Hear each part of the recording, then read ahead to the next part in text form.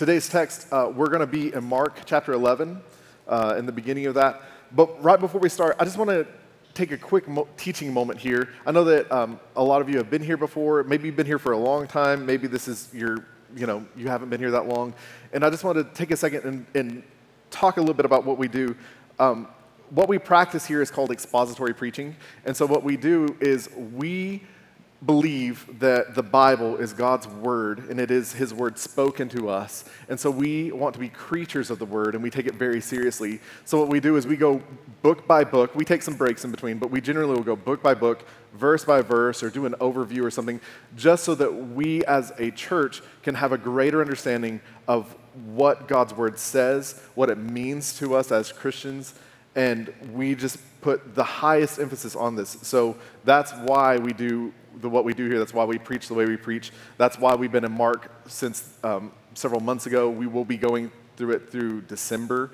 So we're almost there. It's 155 days till Christmas. I know you're excited about that. Anyway, I just wanted to give a little quick note on that. Why we preach the way we do is because we want to be people of the word. So on May 6th of this year, as 2,200 guests joined together from over 203 different countries, and 20.4 million broadcast viewers in the UK alone watched on, Charles III was crowned King of England. It was a big to-do. Estimated costs of the coronation range from 50 to 250 million euros. So in America, that would be like $55.5 million to $277 million just for the celebration. There was this huge procession. There was art displayed. There was musical guests as he was crowned and anointed king. King Charles will remain King of England until he passes away and the crown descends to his heir. So that is in comparison to what we're going to talk about today, and that is, it's titled in your Bible, if you see it there, as the triumphal entry. And this is a story that no matter whether you've been in church for a short time or a long time, you probably have heard or you know part of, and that's because most every church celebrates what we call Palm Sunday every year. That's the week before Easter, and if you grew up in a church like I did, it pertains to like kids walking through the service like waving palm branches around. And so what it does is it's the week before Easter, like I said, each year, and it marks the beginning of what we call Passion Week, and it is the arrival of Jesus into Jerusalem for the Passover. And it begins with Palm Sunday or Palm Monday, what it would really be in actual time, and it goes through the crucifixion and then Easter Sunday, the resurrection of Christ. So interestingly enough, this passage that we're going to read today about the triumphal entry, it's recorded in all four Gospels. And Mark, who we have been spending, like I said, several months in, he actually took enough time that he dedicates chapters 11 through 16 just on this week of Christ's life. He dedicates a third of his gospel account to this week leading up to the crucifixion. And so this is obviously an important and big portion of what we know about the life of Christ is what happens in this week. And so we're going to read the text together. I'll read it and you can follow along on the screen. Verse 1 in chapter 11, it says, "Now, when they drew near to Jerusalem from Bethphage and Bethany at the Mount of Olives, Jesus sent two of his disciples and said to them, 'Go into the village in front of you, and immediately as you enter it, you will find a colt tied on which no one has ever sat. Untie it and bring it. If anyone says to you, why are you doing this? Say, the Lord has need of it and will send it back here immediately.' And they went away and found the colt tied at the door in the street, and they untied it. And some of those standing there said to them, 'What are you doing untying the colt?' And they said to them what Jesus had said, and they let them go. And they brought the colt to Jesus and threw their cloaks on it, and he sat on it. And many spread their cloaks on the road, and others spread leafy branches that they had cut from the fields. And those who went before and those who followed were shouting, Hosanna, blessed is he who comes in the name of the Lord. Blessed is the coming kingdom of our father David. Hosanna in the highest. And he entered Jerusalem and went into the temple. And when he had looked around at everything, as it was already late, he went out to Bethany with the 12. So we're going to walk through this verse by verse. In verse 1, it says, Now when they drew near to Jerusalem, to Bethphage and Bethany, at the Mount of Olives, Jesus sent 2 of his disciples. So Jesus had actually started this journey roughly 9 months beforehand, okay? And he had gone through Galilee and Samaria, Perea, and Judea. And he's ultimately heading to Jerusalem for the Passover, okay? Bethany, the towns that he passed through, Bethany would have been a small town on the outskirts of Jerusalem. Bethphage would have been much smaller. It would have been more like a little hamlet that they had just passed through. So even though it doesn't seem like there's a lot going on in this verse, there is an interesting little note here that we already see the fulfillment of a prophecy by Zechariah we're not going to turn there, but it's Zechariah 14:4. It actually speaks about the Lord standing on the Mount of Olives over Jerusalem as he enters in. So we already see that this is a time and a place that was set apart by God from eternity. Like that, even though it took him 9 months to get there, he's heading this direction. And we know he's heading towards the cross, and that this is a time that had been foretold. He's going to be standing there at this moment on this day. Verse 2 through 6, it says, And he said to them, that's the 2 disciples he was sending, Go into the village in front of you, and immediately as you enter, you will find a colt tied on which no one has ever sat. Untie it and bring it. If anyone says to you, Why are you doing this? Say, The Lord has need of it and will send it back here immediately.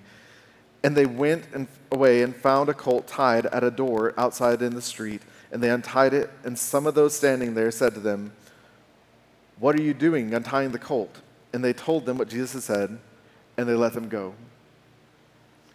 So here again, just a few verses later, we see yet another portion of prophecy fulfilled, again from Zechariah. And if you want to turn there and read this with me, we can read this one together. It's Zechariah 9:9. It's one of the last books of the Old Testament. And it says, Rejoice greatly, O daughter of Zion. Shout aloud, O daughter of Jerusalem. Behold, your king is coming to you, righteous and having salvation is he, humble and mounted on a donkey, on a colt, the foal of a donkey. So it's a really interesting prophecy, right? Because you hear that there's a king coming and that he has salvation, and yet he's coming humbly on a donkey. And if you compare that to what we had talked about a moment ago about Charles III's coronation, where there's all this pomp and circumstance and just this huge to-do and no expense spared expense, whatever. You see Jesus coming, and what is he doing? He's riding on a donkey. So from this point, we can know that this would-be coronation, this would-be celebration, it's kind of a sham. Jesus enters on this lowly beast of burden. And now, I know, all of you are scholars, and you're sitting there thinking, Matt, 1 Kings 1:30 through 48, I think, talks about David owned a donkey, he owned a mule, and he loaned it to Solomon, and Solomon rode his mule. So it's a kingly thing to ride a mule. Okay, I'll give you that. But as we read on, it becomes very apparent, despite that kingly mule that David owned, that this is a lowly donkey, and that this is no coronation of a king. We also see a glimpse here of some of the deity and omniscience that Jesus possesses, because they're coming from the opposite direction, and yet he sends people ahead of him, and he says, hey, you're going to go and you're going to see this donkey, and it's tied up. And not only are you going to see this donkey that I know is there, but whenever you grab it, somebody's going to walk up to you, and this is what they're going to say, and here is what you need to tell them. And his disciples go, and it happens just as Jesus said, and the conversation plays out pretty much verbatim to what Jesus says. And so we just get this little glimpse of Jesus' omniscience or his all-knowingness and his deity in these verses.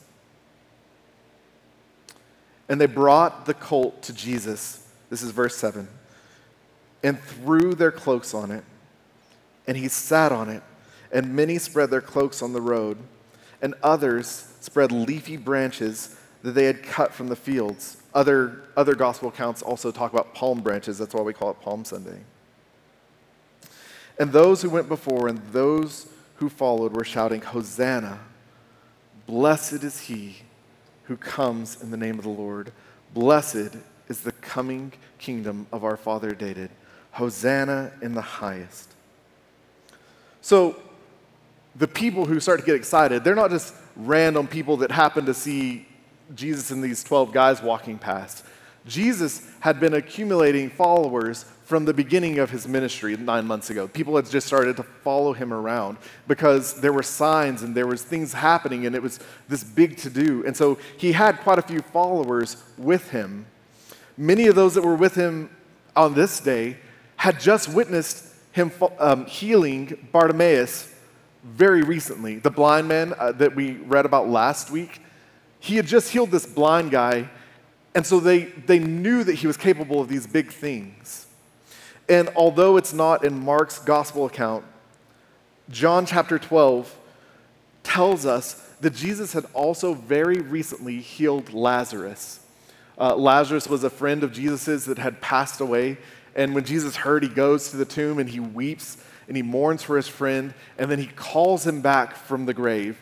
And Jesus raises Lazarus from the dead. And so it's very likely that not only had these people witnessed him raise a man from the dead, but that Lazarus is actually standing there with him, that he's traveling along with this big group. And so people are obviously just floored by Jesus and what they think he's capable of and what they think he might be doing.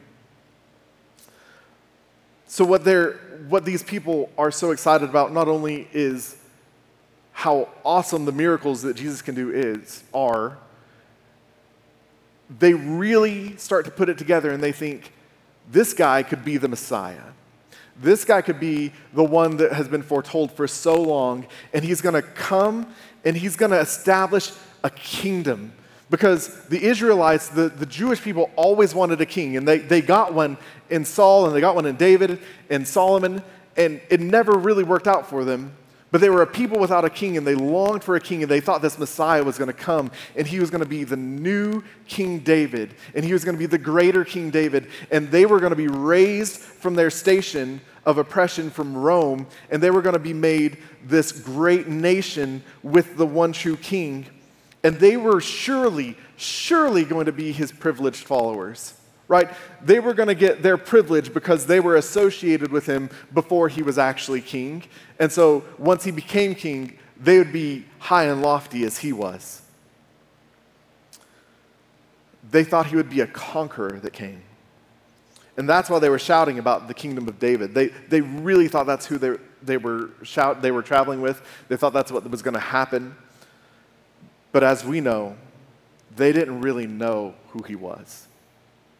They didn't know who he was. Matthew's account actually says that they were calling him prophet. They thought he was just another man that maybe God had sent, just another man to do what God had wanted. They didn't know that the man that had raised Lazarus from the dead, the man that in like a week's time would be raising from the dead himself, was actually the second person of the Trinity, God's own Son. And not only that, this big group of people that are shouting, "Hosanna, Hosanna," these are the same people that in 4 days' time would be shouting, "Crucify him." They're shouting Hosanna, and if you don't know what Hosanna means, it means save or save us. They're shouting, "Save us, save us." And they have no earthly idea that when they call for his death later on, that's exactly what he's doing. And so we know that this is an appointed time by God, that Jesus is approaching the cross, and that this has been set in time from the foundations of the world. And Jesus actually kind of speaks to this himself in that account that Nick read for us just a little while ago out of Luke, whenever he said that if these weren't crying out, the rocks would cry out. He's saying, this is happening whether you want it to or not. There's nothing that can stop this, that it has been appointed a time for me to be here. And if these people don't cry out, even the rocks themselves will cry out, because this is happening. And so this story ends almost a little lamely in verse 11. And so this procession's coming in, and they're thinking, here's the conquering king. He's coming into Jerusalem. He's going to establish his kingdom, and we're all going to be made awesome. Like, we're going to have privilege, and we're going to be the strongest nation in the world. And as he enters in, verse 11 says, he entered Jerusalem and went into the temple. And when he had looked around at everything, as it was already late, he went out to Bethany with the 12. I think this verse really sums up how this was not a coronation of any means. I mean, his big entry culminates in him showing up, looking around, and leaving with the people he was closest to. And surely this massive horde that had grown around him and was so excited as they see him just kind of casually walk into the temple and look around and be like, all right, guys, let's go. Surely all they could feel was just this crushing disappointment, which may have played into their later saying, crucify him, he's not who we thought he was, right? So, why would a story end like this? Why would it end like this? Jesus' entry into Jerusalem was very symbolic. So not only did he just kind of go into town, kind of look around, and then leave. If you read in Luke's account again, I'm sorry, I guess I could have put these up there, but Luke's account says that on his way into Jerusalem, he actually stopped and he wept. And you might be thinking, well, Jesus is omniscient. He knew what lay before him. And if I knew I was going to a cross and that I was going to be beaten beyond recognition and that I was going to be tortured and spat upon and die, I'd probably weep when I saw that coming too.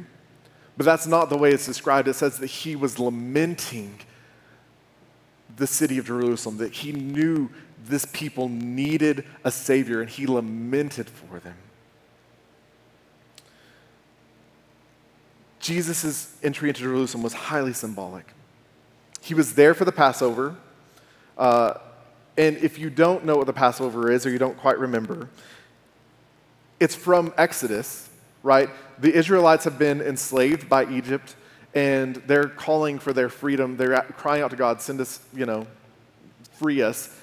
And God uses his man Moses to come as his instrument and help free them from Egypt. God frees the Israelites, and in the story, Moses actually enacts these plagues from God on Egypt, showing God's power and might over Pharaoh and the nation of Egypt, and so much so that Pharaoh ultimately says, okay, just get your people and go. And so this celebration, Passover, is about the last plague, which is the plague of death. And what it was the angel of death was going to pass over, or was going to go through Egypt and kill every firstborn son in the nation of Egypt. And yet, through Moses, God told his people, what you're going to do, Israelites, is you're going to take a spotless lamb, and you're going to kill it, and you're going to wipe its blood over your door mantle. And as you do that, when the angel of death passes, it will pass over your house. It's going to pass you by because there's already been death there. That child has been atoned for by the death of this spotless lamb. And of course, we know now that was foreshadowing to the ultimate lamb coming, right? And so they're there celebrating the Passover when the blood of an innocent lamb is going to cover the mantles, and the Israelites are going to be freed from Egypt. And the angel of death passes judgment over Egypt. And so, as I mentioned just a little while ago, that the Jewish calendar is a little different than ours. So what we celebrate as Palm Sunday, because it's convenient, we're all here, it would actually have been a Monday. And so if you're trying to do the math and you're like, okay, well, there's a Palm Sunday, and then 4 days later Jesus is crucified, that makes it a Thursday. No, we're wrong. Palm Sunday is actually Palm Monday, and it would have been the 10th day of the month Nisan, okay? And so in the Passover celebrations, what happens on the 10th day is that they would go out and they would select the lamb that would be slaughtered to signify the lamb that was killed to save the Israelites. And so why it's so significant, what Jesus is actually doing here, why it's not a real triumphal entry for Jesus, it's not a coronation. When Jesus enters into Jerusalem, the reason he actually goes in is because that's the time that the selected lamb was to be brought into Jerusalem. And as we know, Christ was that lamb. And so he enters in as this God's selection for the sacrifice for man's sin. And 4 days later, we know that that lamb would be sacrificed. It was no coronation. They thought they were getting a king, but what they really needed was a lamb. We're getting ready to close here. Ben, if you want to go ahead and come back up. So, how does this relate to us? I mean, obviously, there's a lamb slain. We know Jesus is going to die. The same is exactly true for us as it was for those people. We think we want a king. We think that kingdom is what we need, right? I need to be king of my own life. I need money as my king. Like, money's my king. I need it to rule my life. I need it to lead me. I need money. I need relationships, power, a job, whatever it might be. And we try to make those things king of our lives, and that those are going to rule our lives, and we're going to be privileged because of those things. But what we really need is a lamb that can wash us clean and make us whole. Because we are sinful people. We are still needing that same atonement that they needed. And Jesus is that perfect atonement for us.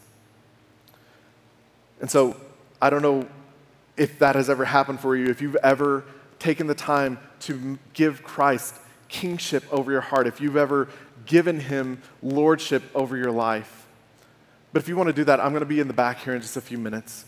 And maybe you're thinking, you know what? I had kind of a false coronation too. It's not that I'm not a Christian. It's not that I don't believe. It's just that every time I say, oh, Jesus, I want you to be king, I just turn around and I pick that crown back up and I set it back on my head, and I don't act very much like a Christian. I don't submit myself to Christ. And if that's you and you're a Christian and you just feel that way, I mean, I'd love to talk to you as well. But I'll be in the back here in just a moment.